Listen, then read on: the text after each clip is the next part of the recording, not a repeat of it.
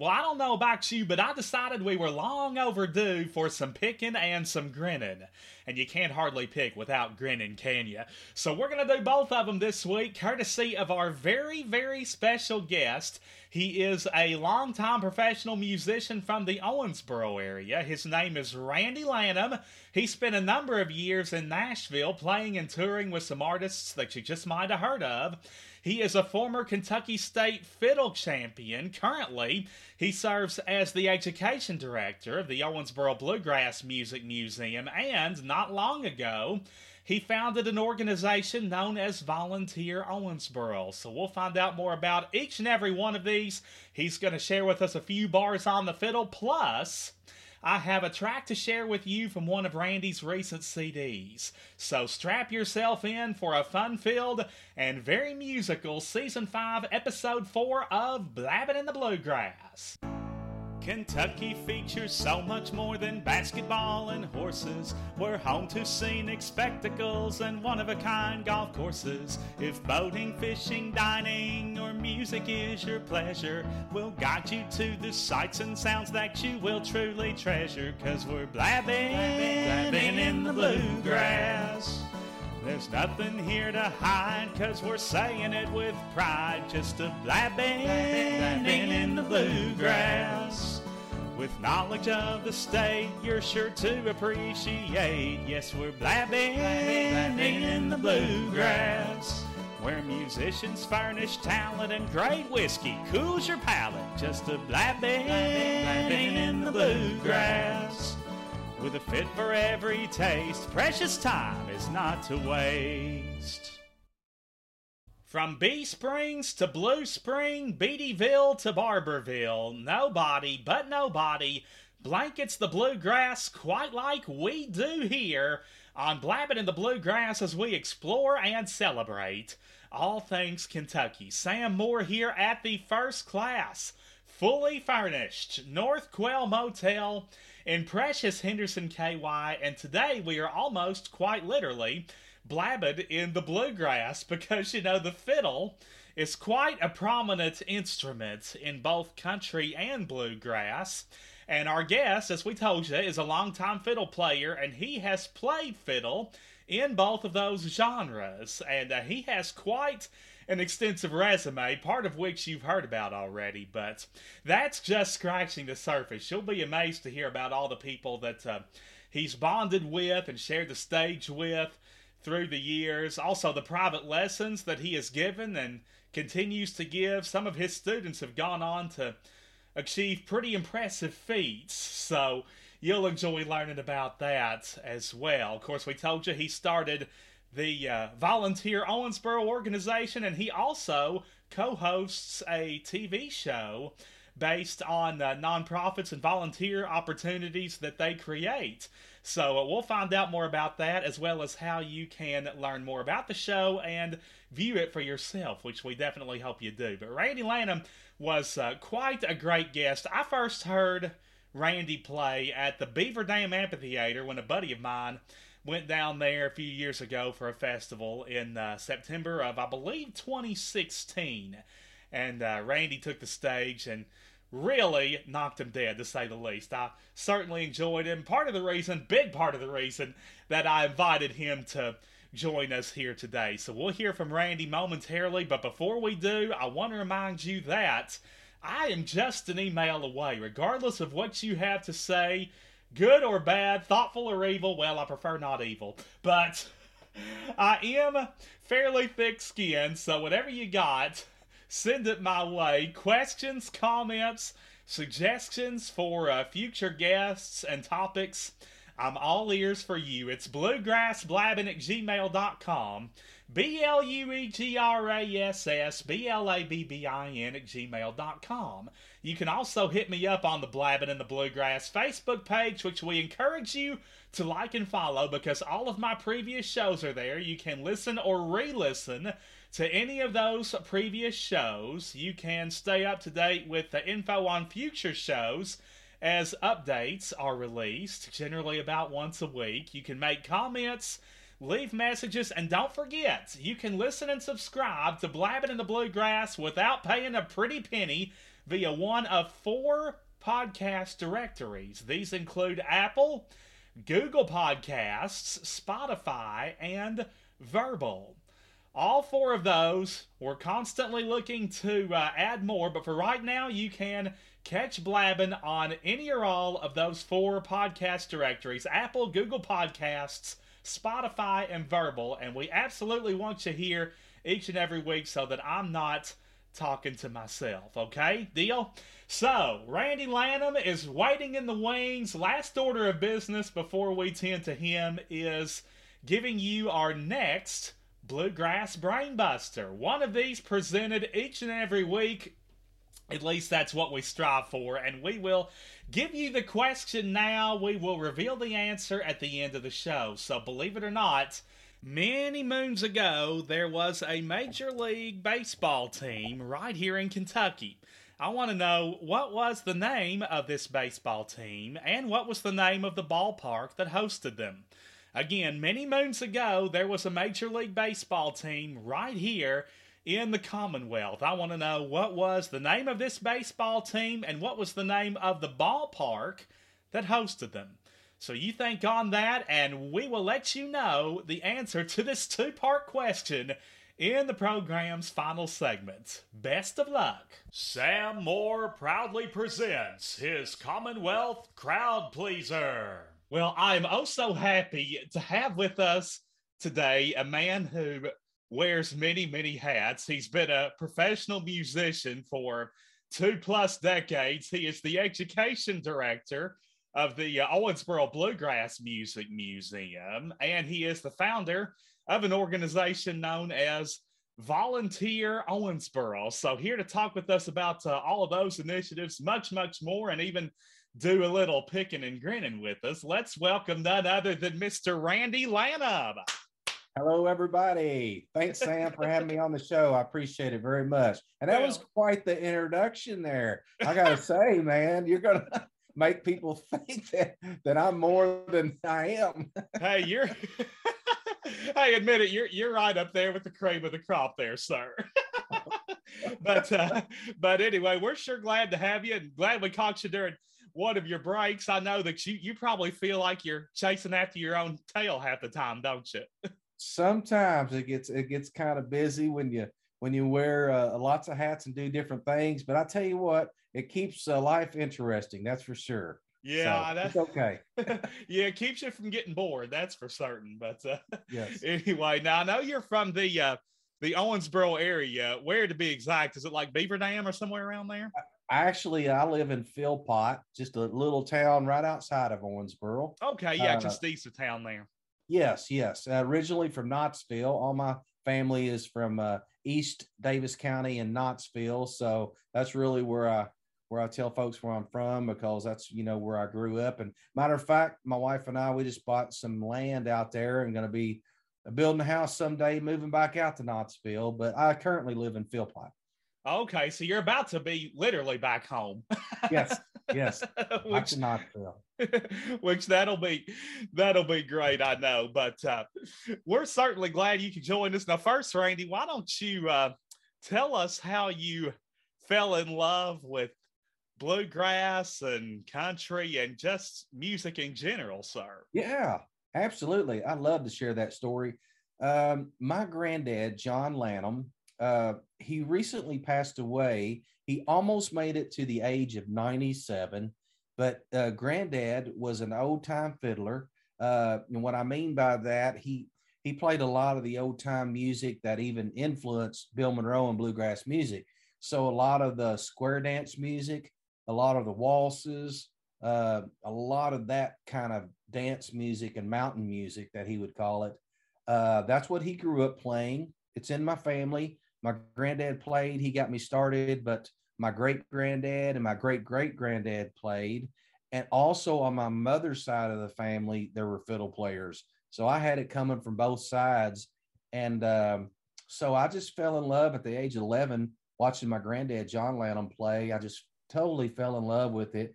He made it look so fun and made it look so easy. I thought, I want to do that.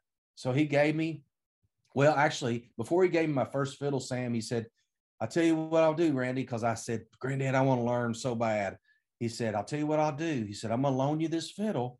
He said, if you learn to play a song on it, if you're serious about it, I'm going to give you that fiddle.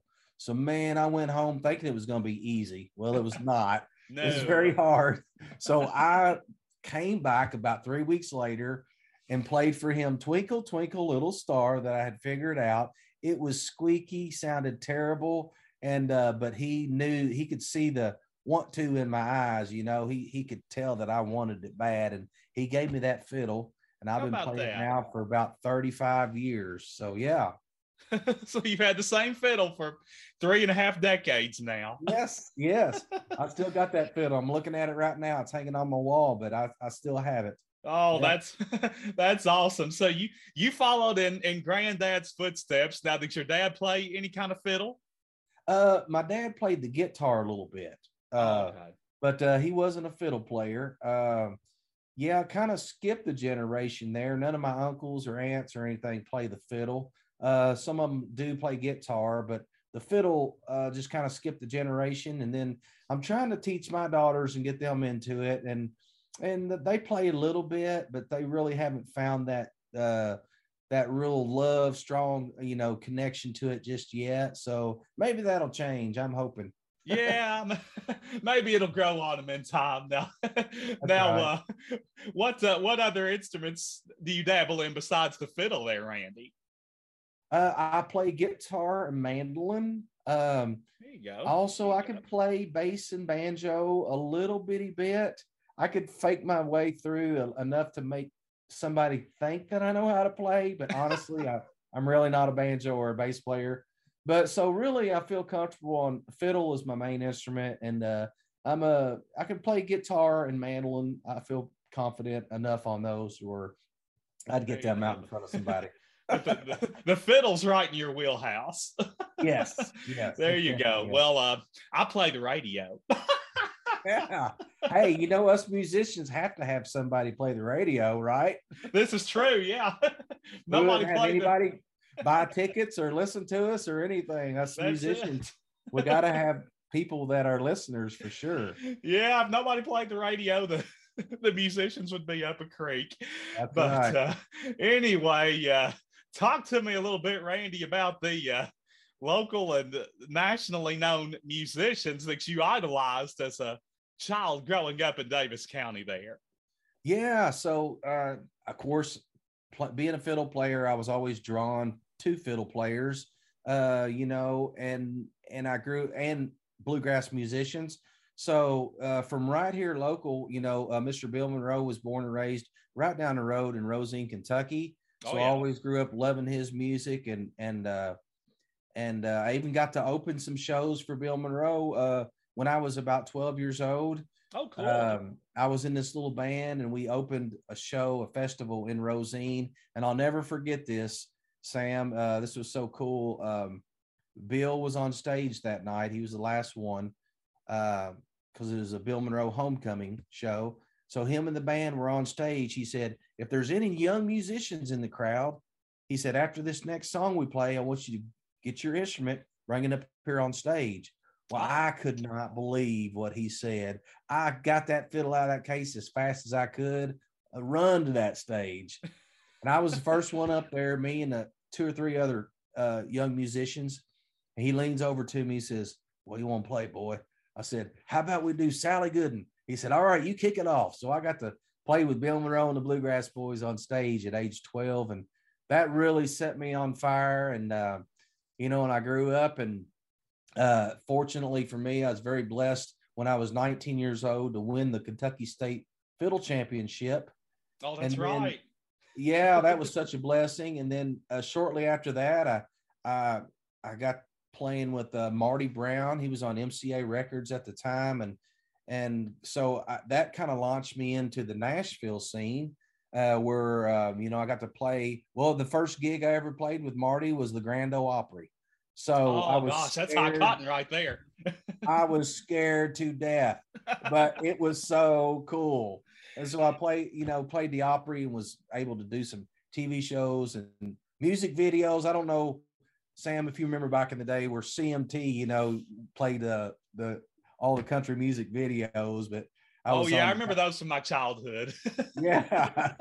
So I got to be in a couple of videos. It was just exciting, and I eventually moved to Nashville when I was 20 because I was getting out of, not necessarily trying to get out of bluegrass, but the country music kind of presented itself to me, and I moved to Nashville, and I thought, you know what, I think I can do this for a living, and I was blessed to be able to do that. I wasn't there very long, and I was able to play for about a year with Clay Walker, and How then about that?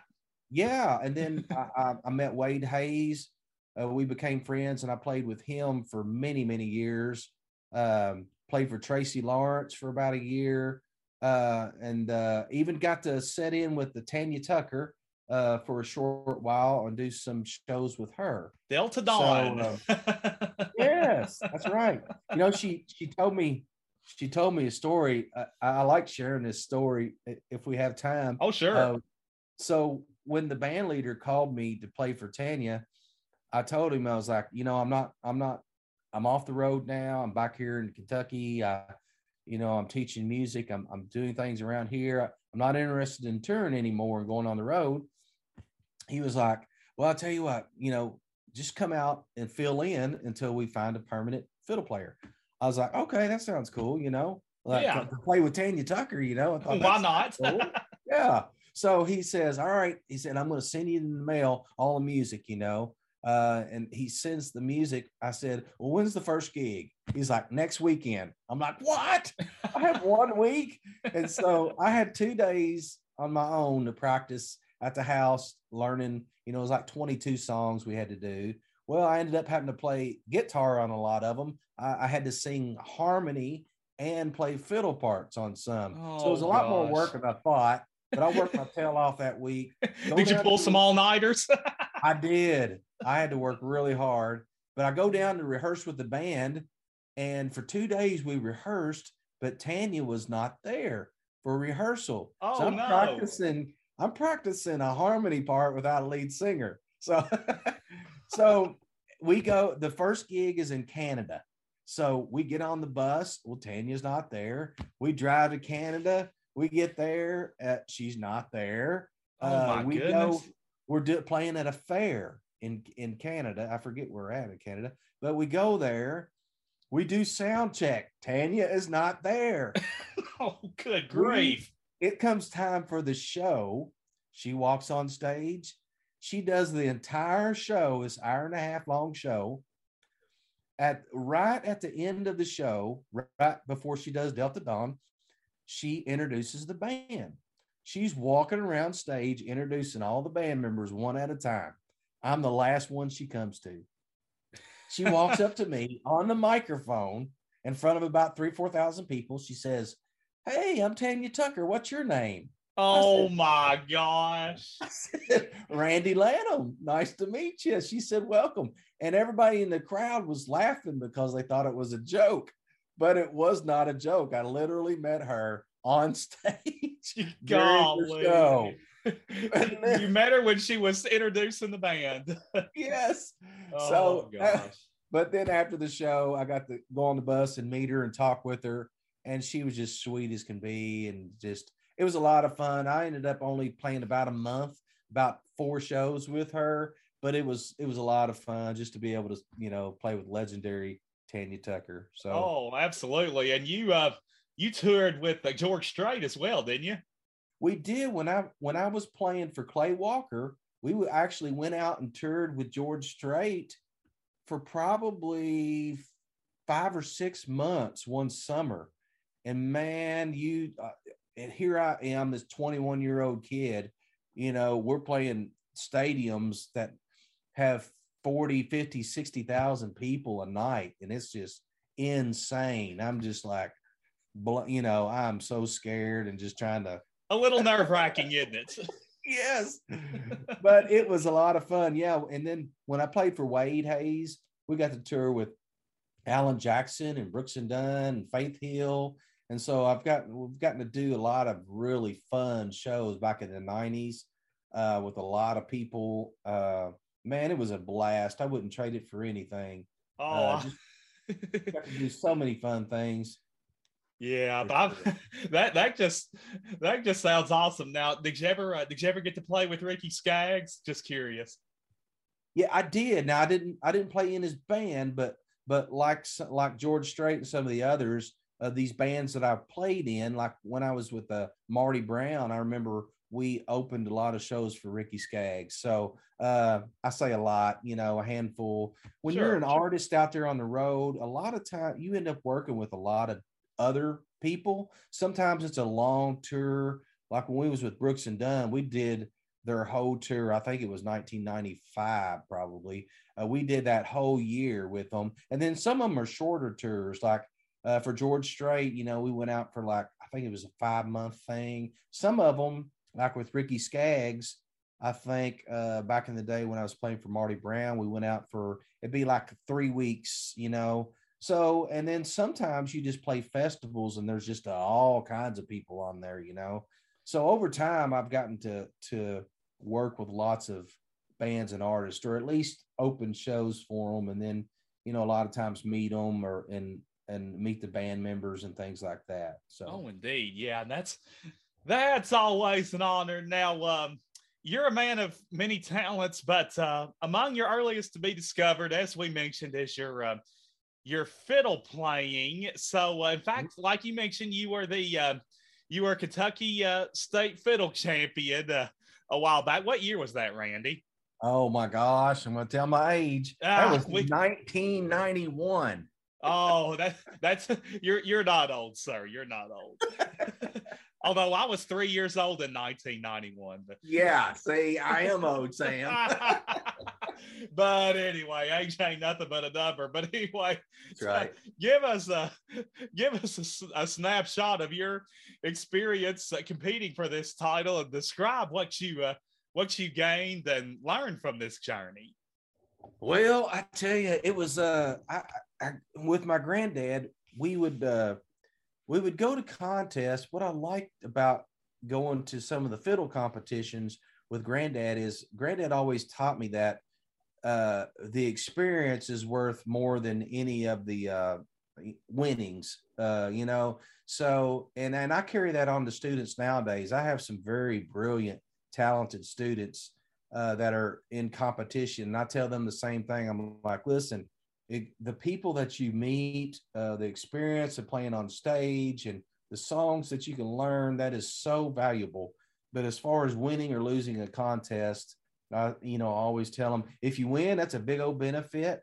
If you lose, you have still gained friends. You've met people. You've learned. You've grown. So that's the way that I took it growing up. That's the way my Indeed. granddad always taught me. Is like, you know what? Don't worry. You get in those contests, win or lose, you're a winner. You're still gonna learn a lot. Yeah, So it's I not like did. win or bust. Right, right. So I grew up with that attitude. And so, but I was very blessed at the age of 19 to finally win the Kentucky State Fiddle Championship. And that had been a goal of mine because I had played in it every year for several years. And so that had definitely been a goal of mine is to win the Kentucky State. And I finally did at the age of 19. And it was just unreal. And it was, that actually was the last contest I ever did. I won that, and then that's when I met Marty Brown and started to tour with him and do these TV shows, and then I never went back to the contest world after that. But Sure. it sure was a blessing to be able to win the Governor's Cup, the Kentucky State Fiddle Championship for sure. Yeah, but and those contests were always at the state fair, weren't they? No, actually, at Rough River Dam is where the Kentucky State Fiddle Championship was. Oh, Rough Yeah, River. no, they probably had another one at the fair, but the official Kentucky State was always at Rough River, below the dam there. And Sam, I used to meet people like Allison Krauss. I used to compete against her. I'm sure a lot of listeners Oh out there gosh. know who Allison is, and When you people say like, nothing at all. yeah. So I used to compete against her. Jimmy Mattingly, who played for Garth Brooks and still does, and played for Dolly Parton and a lot of these folks. There was a lot of people I got to meet like that. that was another good experience about going to the contest. Is met a lot of great fiddlers and made a lot of good friends too. Oh So yeah, and when you compete against people like Alison Krauss, man, that always makes you better, doesn't it? absolutely. I'd always get mad. Okay. So we were friends when we were younger because we would run into each other at these contests, but she always beat me and it made me mad. Like, You were oh, friends, but you man. wanted to beat her at some point. Yes, and I never did. She always placed right before me, but she and I was remained friends, and we would hang out because we were the same age, are the same age, and but we just hung out, became friends when we were younger. So win or lose, I always knew she was going to beat me, and she did, but still we were friends, and it was a lot of we go and jam, out in the parking lots and have fun. I can remember her as a young kid just singing and just being blown away, thinking, "Oh my gosh, this girl is insane." Oh, I'm telling you, she's a jewel. Now is she still hanging out in the Nashville area? I don't know. I haven't seen her in probably 25 years or so. Oh, gotcha. So I haven't kept up with her. I doubt if she would even recognize me or, Oh, I'm sure she anymore would. if I ran into her. I don't know if she'd remember all that time ago Yeah. or not. But I know she's from anyway, Illinois originally, but that's right. I would guess that she lives in Nashville, but I'm not for certain. yeah, or at least has a part-time residence there of some sort. Right. But anyway, yeah, like we said earlier, at age 20, you packed your bags and started the next life chapter in Music City. So tell me, Randy, what appealed to you most about Nashville upon your arrival? And on the other hand, what were some of the biggest challenges that you faced in adjusting to your new surroundings? Yeah, that's a good question. When I was 19, I never dreamed I would move down. Or actually, I'm sorry, I was 20. But these things were starting to happen when I started playing for Marty Brown, and I was doing a lot of traveling to Nashville and starting to meet some folks down there, and then made some friends where I would go down and sleep on their couch for the weekend, and Right. started to make friends. And I thought, you know what? I believe this is something that I could do for a living. And it just really excited me to think that I could do that because I was just meeting these people, playing these fun shows and touring. And I thought, you know what? I'm going to give it a shot. So when I moved to Nashville, I was working a day job for this guy, just painting. And on the weekends, I would play music. And I guess one of the biggest challenges I would say is, up here around the Owensboro area, I'd won the Kentucky State Fiddle Championship, and I was known pretty well around here as being a good fiddle player. So You were a pretty big name. so yeah, I was kind of a big fish in a small pond, so to speak. Sure. But when you go to Nashville, everybody down there is good, man. They You're a come small from fish in a big pond. exactly. So all of a sudden, it's like everybody there is great musicians, singers, songwriters. I mean, you name it, they are just awesome. And so that was probably the challenge, was getting down there and realizing, like, I cannot believe the competition because everybody moves there from around the country to do the same thing. They either want to be an artist, they want to be a songwriter, they want to play for an artist as a side musician, like I wanted to. They're trying to get songs recorded. They're all down there for the same reason, and they come from all over, the best of everywhere. So you get down there and you really realize, like, man, you know what? I'm not as good as I thought I was. Did you ever play for somebody and they were like, that's not bad? Yes, yes, yes. I actually, when I first moved down there, I tried out for some bands, and Trisha Yearwood was one that I tried out for, and she was very sweet. I did not get that job, but I was up against, I think, about 15 fiddle players tried out for that. Oh, and I God. actually did get a call back from her. So me and one other guy got a call back. We both went in and played. This other guy got the job. He had a lot more experience than me. Right. But yeah, there was plenty of times where I did not get jobs, but it was it was a great experience, man. I wouldn't trade it for Oh, anything. sure. Yeah, and it's just taught you how to be strong, and that's kind of a true mark of passion, isn't That's it? right. That's right. You got to be willing to be told no, and you got to be willing to just try things and fail, and that's okay. And the best thing that ever worked for me in Nashville, if anybody's out there listening and wants any advice from me, the best thing that worked for me was networking. And what I mean is, I went out and met as many people as I could. I set in with bands anywhere and everywhere that I could, all over Nashville. And what happened was, I met musicians that way, and meeting other musicians, exchanging numbers. That's every job I ever got was from me going out, playing with these people, playing music. And once I figure out you're a serious musician, then they'll hang on to that phone number. And then all of a sudden you get a call saying, "Hey, so and so says you're a good fiddler, man. We're looking for, we're having some tryouts for Trisha Yearwood," or whatever it is. And you There you start go. getting these calls and things start happening. So that would be my greatest advice, is for anybody who wants to go to Nashville, is to get down there. You can't sit in the house and do it though. Man, you No. have to get out and go and meet people, sing, play, write, pitch Go to the songs. shows.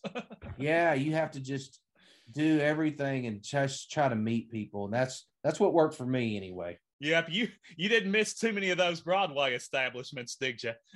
No, I hit every one of them. You hit Any place everyone. that had a stage with live music, I would go in, and I would wait for the band to get on break, and I would come up to them. I'd introduce myself, say, "Hey, I'm a fiddle player, Randy Lanham from Owensboro, Kentucky.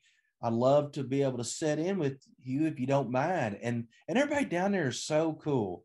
Back in the day they was, and they'd be like, "Sure, man, we got about a 15-minute break. You want to play the next set?" I'd be like, "Shoot, yeah." So I'd set up my amplifier, my fiddle, or if they had a fiddle player, the fiddle player would be like, "Yeah, man, just play my fiddle. I'll just take a break." Yeah.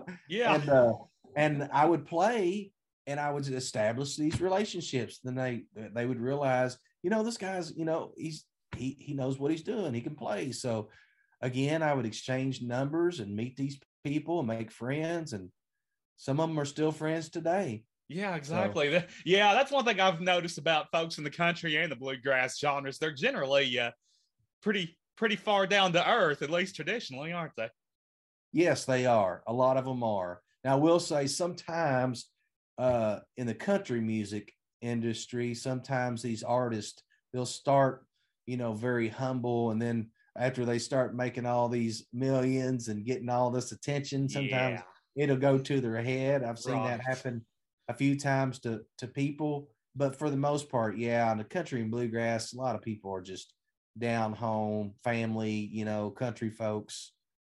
Yes, absolutely. That's one thing that I have gathered. Now, you mentioned being on stage with Tanya and Tanya Tucker, coming up to you and being like, "Hi, I'm Tanya. What's your name?" Do you have any other memories that I know that you made too many memories of friendships to mention, but are there any other memories that stand out in your mind from your days on the road? Well, yeah, there's lots, but I will share a funny story. So Sure. we toured with Brooks and Dunn and Faith Hill. I think it was in '95 or '96. I can't remember. Uh, and so we toured that whole year with them, and it's tradition on the road for people to play pranks on each other for the last show of the tour. Oh, So so what happens is, bands play pranks on other people.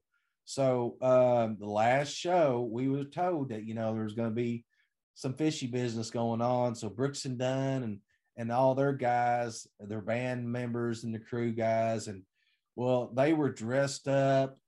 Some of them had costumes on. During our show, we're standing in front of 25,000 people. I don't remember, and these people are walking out in costumes. They're trying to handcuff us to the microphone stands. oh my They're gosh. they bring a couch. They carried a couch out set it in the front of the stage and sat down and watched us. And they were spraying us with silly putty. They were just, so we had this whole show we're trying to put on, and they are just totally messing with us. You were being sprayed with silly putty live on stage. Yes. Oh, it was a lot of fun. Of course, all these people watching the show, can you imagine what they're thinking? Like, what is going on? Yeah, they're probably you were probably getting a bunch of blank stares from the audience. We were, but they knew it was a joke and they had fun. So next, Faith Hill comes on, and what they did, Ronnie Dunn sat over at the side of the stage. This was so funny. So Faith Hill has these ear monitors on to where her sound man can make her hear only what she wants to hear, right? Right. She wants the piano louder or her vocal softer or a harmony down or up or whatever. She just tells her sound man, hey, I want this up, this down, whatever. And these ear monitors, they can give her whatever she wants. Well, Ronnie Dunn goes over there from Brooks and Dunn, and he tells her sound guy, says, hey, I've got this wireless microphone. I want you to patch me into her earphones. So while she's up there singing, Ronnie Dunn on the side of the stage starts talking to her, starts singing out of key. Oh, and that's hilarious. Completely messing with her. And she's over there like, who is this? Somebody's talking in my head, you know? So she's up there trying to do a show, trying to sing this song. And he's over there just talking with this weird voice and then just telling stupid jokes and singing out of key. And that was a lot of fun. So Brooks and Dunn finally gets up. So we have a few pranks for them. And we dress our steel guitar player. We dress him up like a woman. And he dances across stage and dances up. And then we do a few other silly little things for them during the show. And it was just a lot of fun. Oh, gosh. Yeah. Everything from Ronnie Dunn singing off key in Faith Hill's ear to musicians being dressed up, male musicians being dressed like females. You just had it all going on, didn't you? I know. We were out there having a ball, Yeah. It was all in fun, and nobody took any offense to anything because, we were all friends and everybody knew it was coming. So it was a lot of fun. Oh, absolutely. Yeah. You can't take yourself too seriously out there. But right.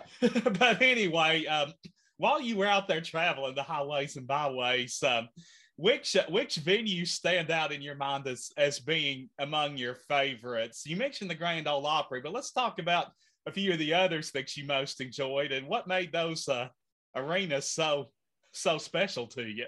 Yeah, definitely the Grand Ole Opry. Anytime you played there, I played a couple dozen times through the years on the Opry, whether it be the Ryman or the new Opry. That's always special. It never gets old. It's always special to be able to do that.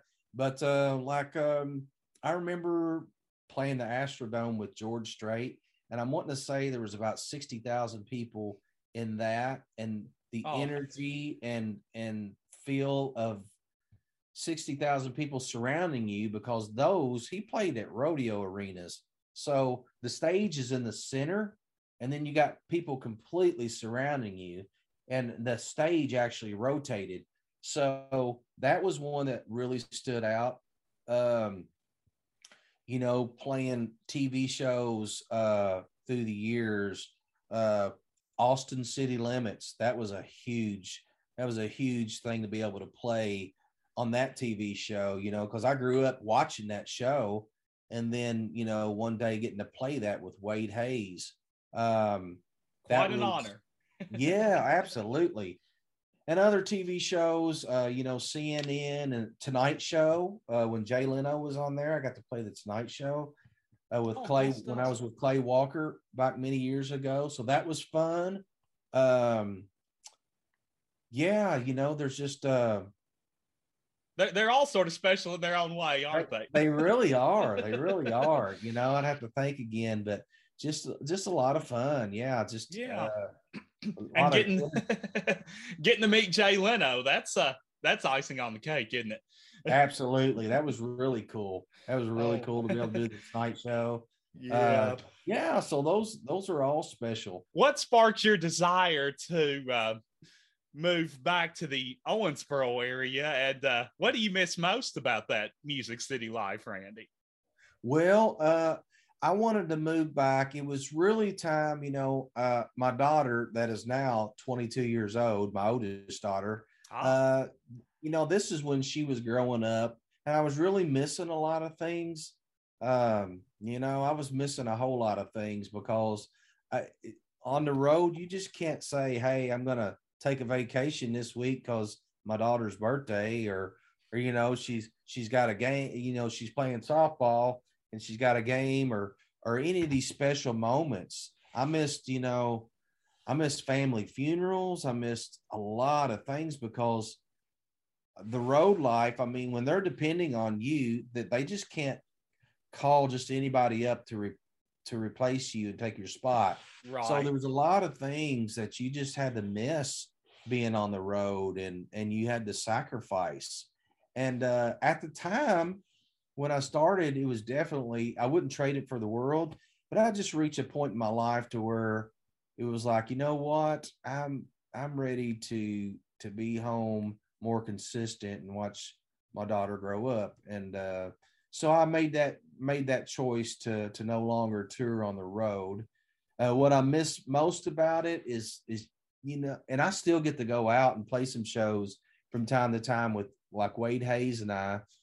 He'll still call me. I got to go play a Christmas show with him in Lebanon, Tennessee, back before Christmas. So I still Oh, get to do gotcha. some of it every once in a while, um, for fun.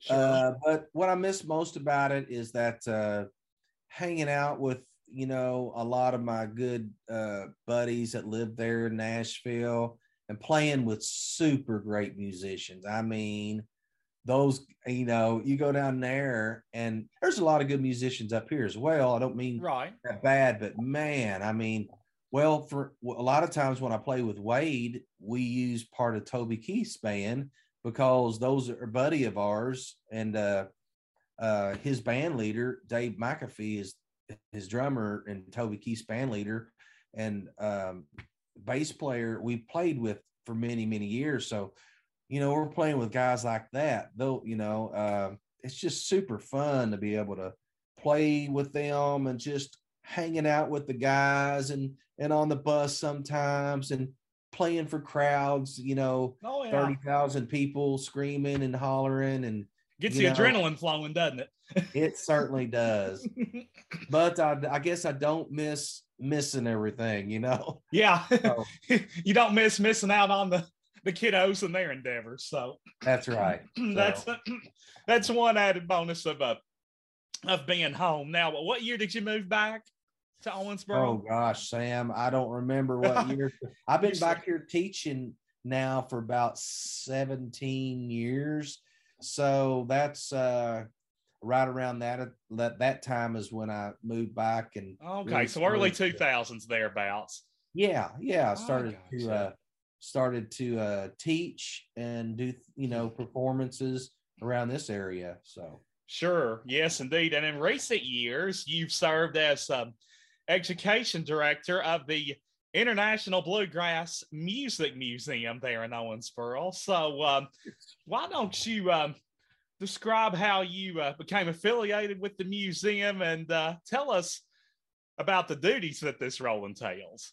sure, it was about 17 years ago. Again, when I moved home, started doing some private lessons, and I met the director at the time of the Bluegrass Music Museum in Owensboro, and she said, "Hey, we're starting these Saturday lesson program." She said, "I usually teach the fiddle class. I can't make it this Saturday. Would you fill in for me?" So I said, "Sure, I'll fill in for you." And then the next Saturday, she said, "I'm going to be busy again. Can you fill in again?" I was like, "Sure." So it, from that, literally, is how I started, and I started teaching from that moment. She gave me that gig. She's like, "How about you just you take it and teach that class?" And I was like, "Okay, sure, I'll teach the fiddle class And then before you know it, I took over not teaching every class. Obviously, we teach banjo, fiddle, mandolin, and guitar, but overseeing the other teachers. And so really hiring other teachers and overseeing what we're teaching and how we're doing it and all of that. So that's how that came about. And then the same time was when the director there said, we're trying to start this Bluegrass in the Schools program here in Davis County. Would you be interested in that? I'm like, sure. So started to collecting instruments. So even this morning, Sam, I was at West Louisville Elementary teaching the mandolins. So I have mandolins, fiddles, guitars, and banjos, and I get to take them in to the classrooms, work with third, fourth, and fifth graders, and kind of do an introduction classes to these instruments. And a lot of times it turns these kids on to want to learn, and they end up becoming part of our Saturday lesson program or taking private lessons. So we're just fostering bluegrass music and the love of it and musicians around this area. It's a good recruiting tool, isn't it? That's right. That's right. Because a lot of times, if you think about it, a lot of people dream of playing music or an instrument, but really don't think that they can, or maybe they don't own an instrument. And all of a sudden you put one in their hands and they discover that they can do it. They're like, I'm actually playing this, I'm playing a little bit of a song. Then they really get turned on to it and they really want to learn more. And then, you go down there to the Saturday lessons and we do group lessons, and then we end up performing at Romp together. And it's really turns a lot of people on to learning an instrument or definitely the love of bluegrass music, and a lot of people end up becoming bluegrass music fans from that, even if they're not musicians. So that started about 17 years ago. It's kind of like when these programs were just getting started up here. I was just at the right place at the right time, and sure. and the doors kind of opened for me. So been doing it ever since. Yeah, but you're in the schools mingling with the Monkskins probably at least 3 or 4 days a week, aren't you? Yeah, sometimes 5 days a week. Of course, COVID, has slowed all that down. So I'm really just starting to get back to it after a couple years of not going into the schools. So I'm really just here recently starting to get back into it. But some days, 3 or 4 days. This week, it's every day. It's a Monday through Friday. So it just depends on the school. And I'm flexible with I'm just flexible with the school. They typically book me for a week at a time. They might want 3 days. They might want 4 or 5 days that week. But I try to be flexible because schools are really tight with their scheduling and things. But they all certainly believe in the power of putting an instrument in a kid's hands, because there's nothing better than, them actually holding it and playing it, So that we got a lot of support up here in Davis County. I tell you, from the community and the school systems, and people love the program and really believe in it. And Sam, another thing that I love to tell people is I believe this goes beyond music, because I get to put instruments in the hands of some kids that you can kind of tell that maybe they don't have the greatest home life, or maybe they don't have a lot of encouragement in their life, or a lot of self-confidence. Right. And then sometimes after a few days, they're playing a little bit of a song. Maybe it's a simple melody or a few chords, and all of a sudden you see that light come on, like, man, I'm doing this. They discover talents they didn't know they had. Right. And I'm telling them, I'm like, listen, it's the same way in life, kids. It's like, just because you think you can't do something, you put this talent or this something on the pedestal, and you think, well, other people can do it, but I can't. But that's not true. And I love proving to these kids and adults too at the Saturday lessons that people can do these things. And I hope it carries on, not just in music. I hope it gives them confidence in other areas of their life too. Absolutely. I'm so glad to see that the schools are supportive of the arts. Now, your Saturday lessons are at the museum, correct?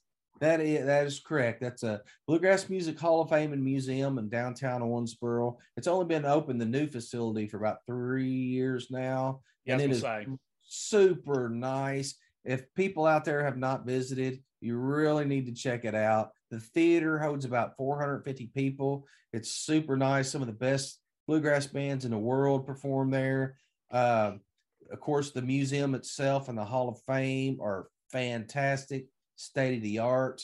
They rent it out for a lot of events. So, some companies, they're having things they rent out. You can rent out one of the floors and have an activity there. It's a really nice place. Oh, Really is. sure.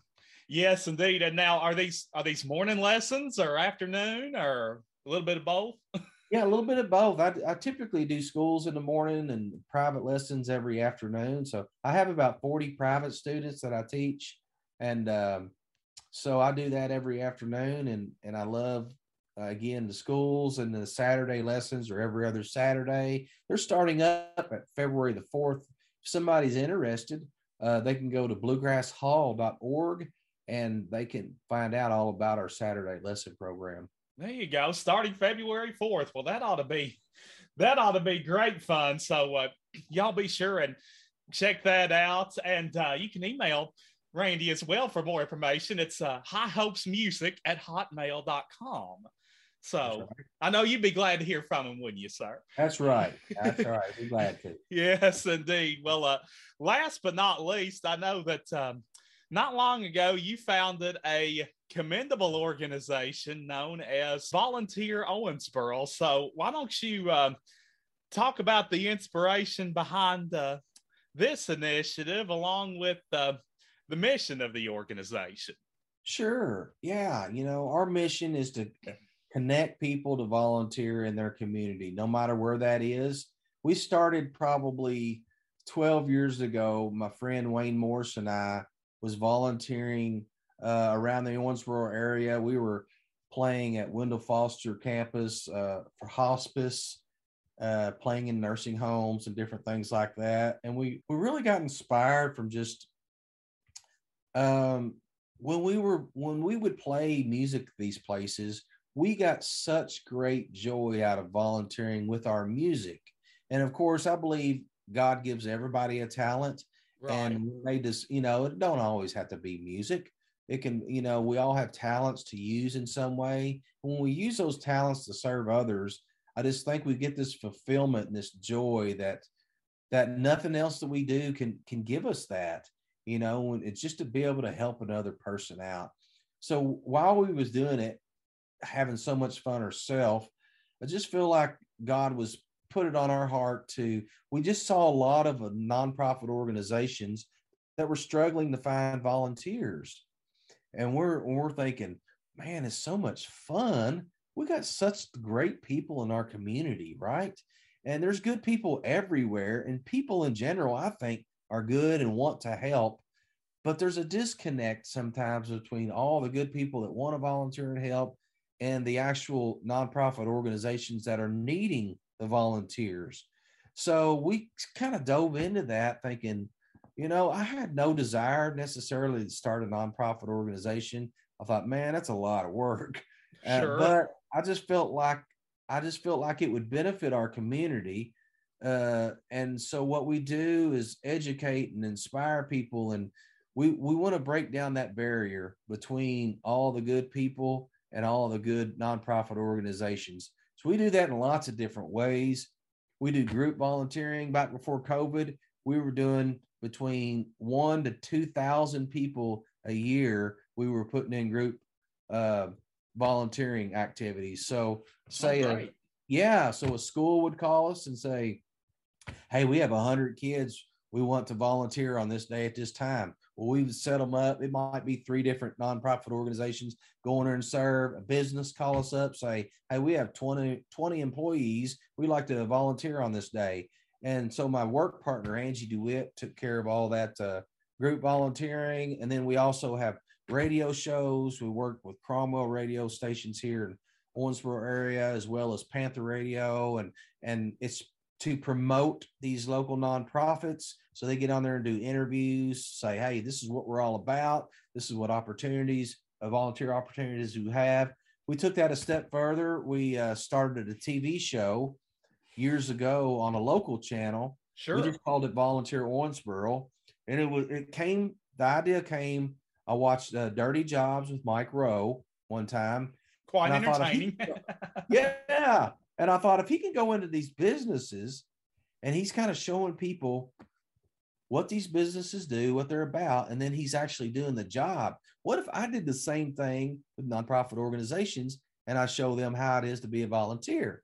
So we started it on a local channel, Time Warner, and then it grew to KET, which is broadcast around the state of Kentucky. And now we are on nationwide on NRB TV, KET Kentucky, Western Kentucky University, Faith Unveiled Network. So we are, yes, so we're in over 50 million households now.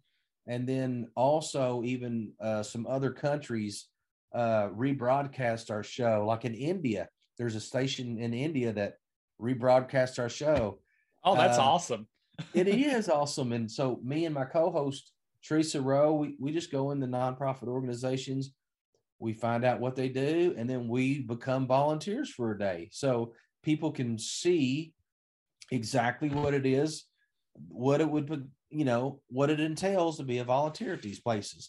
So we hope that educates people and inspires them as well, because we get a lot of good testimonies from volunteers, from the recipients, from these nonprofit organizations. So we hope to hit that inspire button, yes, indeed. as well. Yeah, so be sure and check the listings on KET and WKYU and all those other various television outlets for info on how you can catch Project Volunteer and get in the know on that. And your radio show is on Panther Radio, and then is it WBIO there?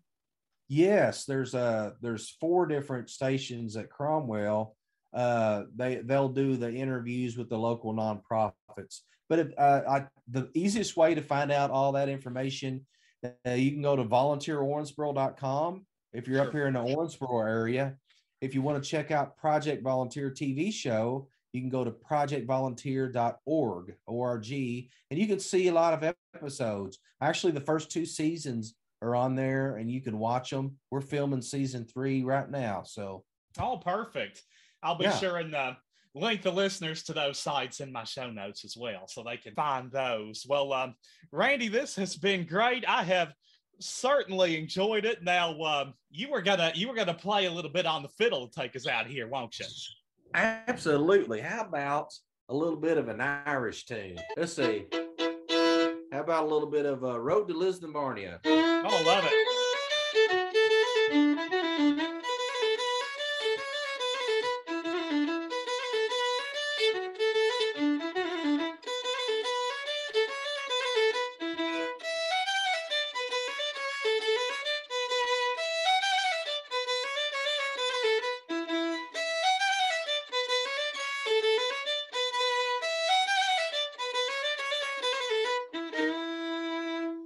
That's what I'm talking about. I love it. St. Patty's Day isn't that far off. So that's right. That's right. A lot of people like those Irish tunes. I do too. Yes, indeed. Nothing like a little early celebration. And then we're going to, here in just a few seconds, our listeners are going to get to enjoy a recording of yours. And this is one that you collaborated on with a bunch of your friends. And you were telling me an interesting story before we took to the airwaves here about your rendition of It Is Well With My Soul.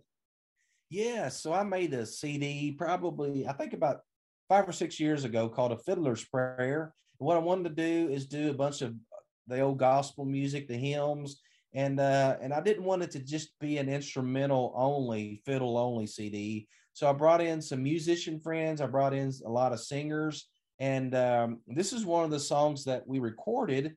And kind of by accident, I really wasn't planning this away, but the guy singing this song, his name is Caleb Lee Sharmahorn is his last name, but his stage name, he just goes by Caleb Lee. Some of y'all may recognize that name from him being on The Voice a few seasons back, a couple years ago. He got all the way to number 5 on The Voice. Not too shabby. No, not too shabby at all. Me and my wife got to go out there and spend a couple days while he was on that show. We got to spend a few days with him and seeing how the show works and all of that. That was a lot of fun. But anyway, he came into my house and recorded it as well. That's before he was even on The Voice, and sang the lead on it. And then I was looking for a harmony singer. One of my previous students, Jenny Beth Willis, she was a guitar student of mine. We did a lot of songwriting and recording. Jenny Beth Willis was actually on American Idol several years ago. She was top 20 in the women's top 20 women on the American Idol several years ago, and she is singing a harmony. So by pure accident, it happened to where I have Caleb Lee from The Voice singing lead, Jenny Beth Willis from American Idol singing harmony on this song as well. See, and I bet we could count on one hand the number of times that a Voice and an American Idol contestant have joined forces on the same song. That's right. That's right. It just doesn't happen very often, but you folks are about to feast your ears on that momentarily. Well, Randy, thanks so much. This has been a blast. I hope you've had fun. I have, Sam. Thank you so much for your invitation to be on the show, and thank you, listeners, for hanging in there and listening to my country boy gabbing for all this time. Hey, I'm all about country boy gabbing because I do a lot of it myself. well, Randy, I sure appreciate it. We'll do this again sometime. Sounds great, Sam. Thank you so much. We love you, Randy Lanham, and as promised, to cap off an already fantastic show, here's a track from one of Randy's recent collaborative efforts, featuring he himself on the fiddle, Mr. Caleb Lee on lead vocals, and Jenny Beth Willis on background vocals. It's an oldie but a goodie. It is Well With My Soul.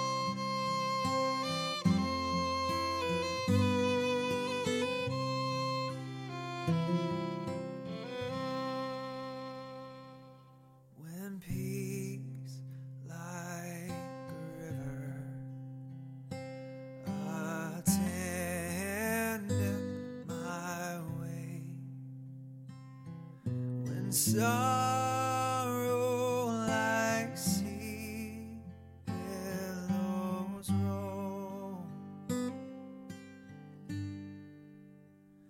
Whatever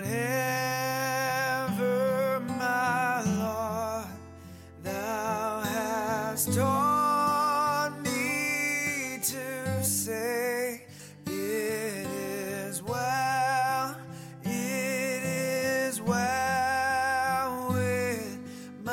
Soul, it is well, it is well with my soul, with my soul, it is well, it is well with my soul. My sin, oh bliss, oh this glorious thought. My sin not in part, but the whole was nailed to the cross. I bear it no more.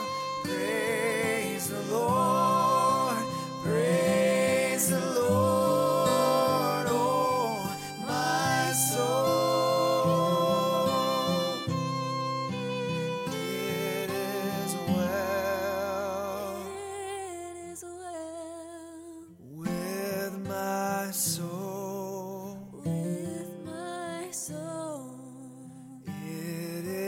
is well, it is well with my soul.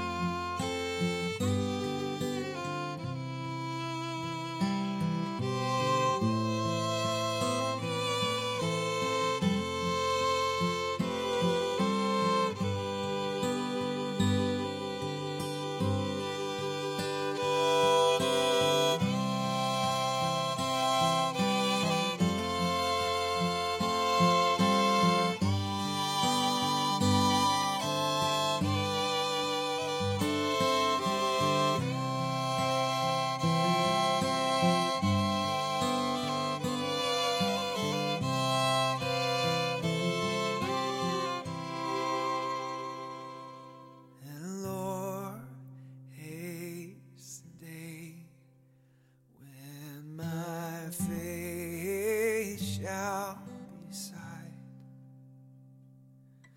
The clouds be rolled back as a scroll. The trump shall resound, and the Lord shall descend.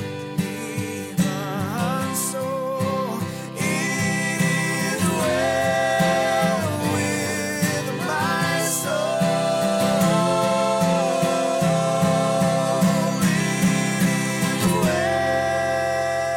well with my soul. It is well, it is well with my soul.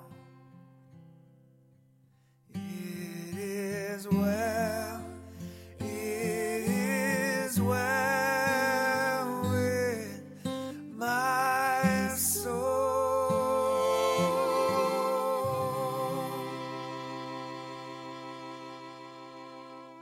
Well, how could all not be well with your soul after listening to that?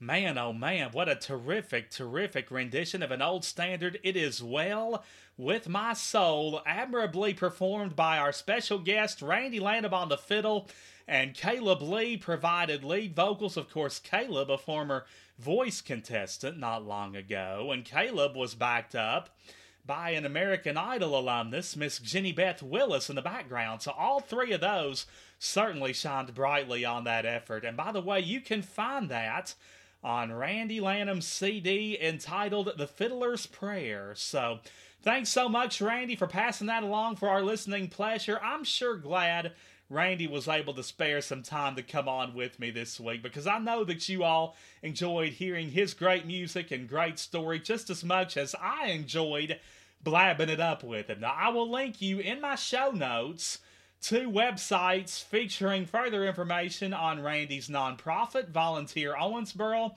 along with the television show he co-hosts called Project Volunteer. Now, these are separate sites, but I will link you to them both in my show notes, and I want you to explore those sites and keep up with Randy Lanham's happenings. Man, what a great time we've had today. Not quite over. One last order of business to take care of, and that is the revelation of the answer to this week's Bluegrass Brainbuster that we brought you at the beginning of the show.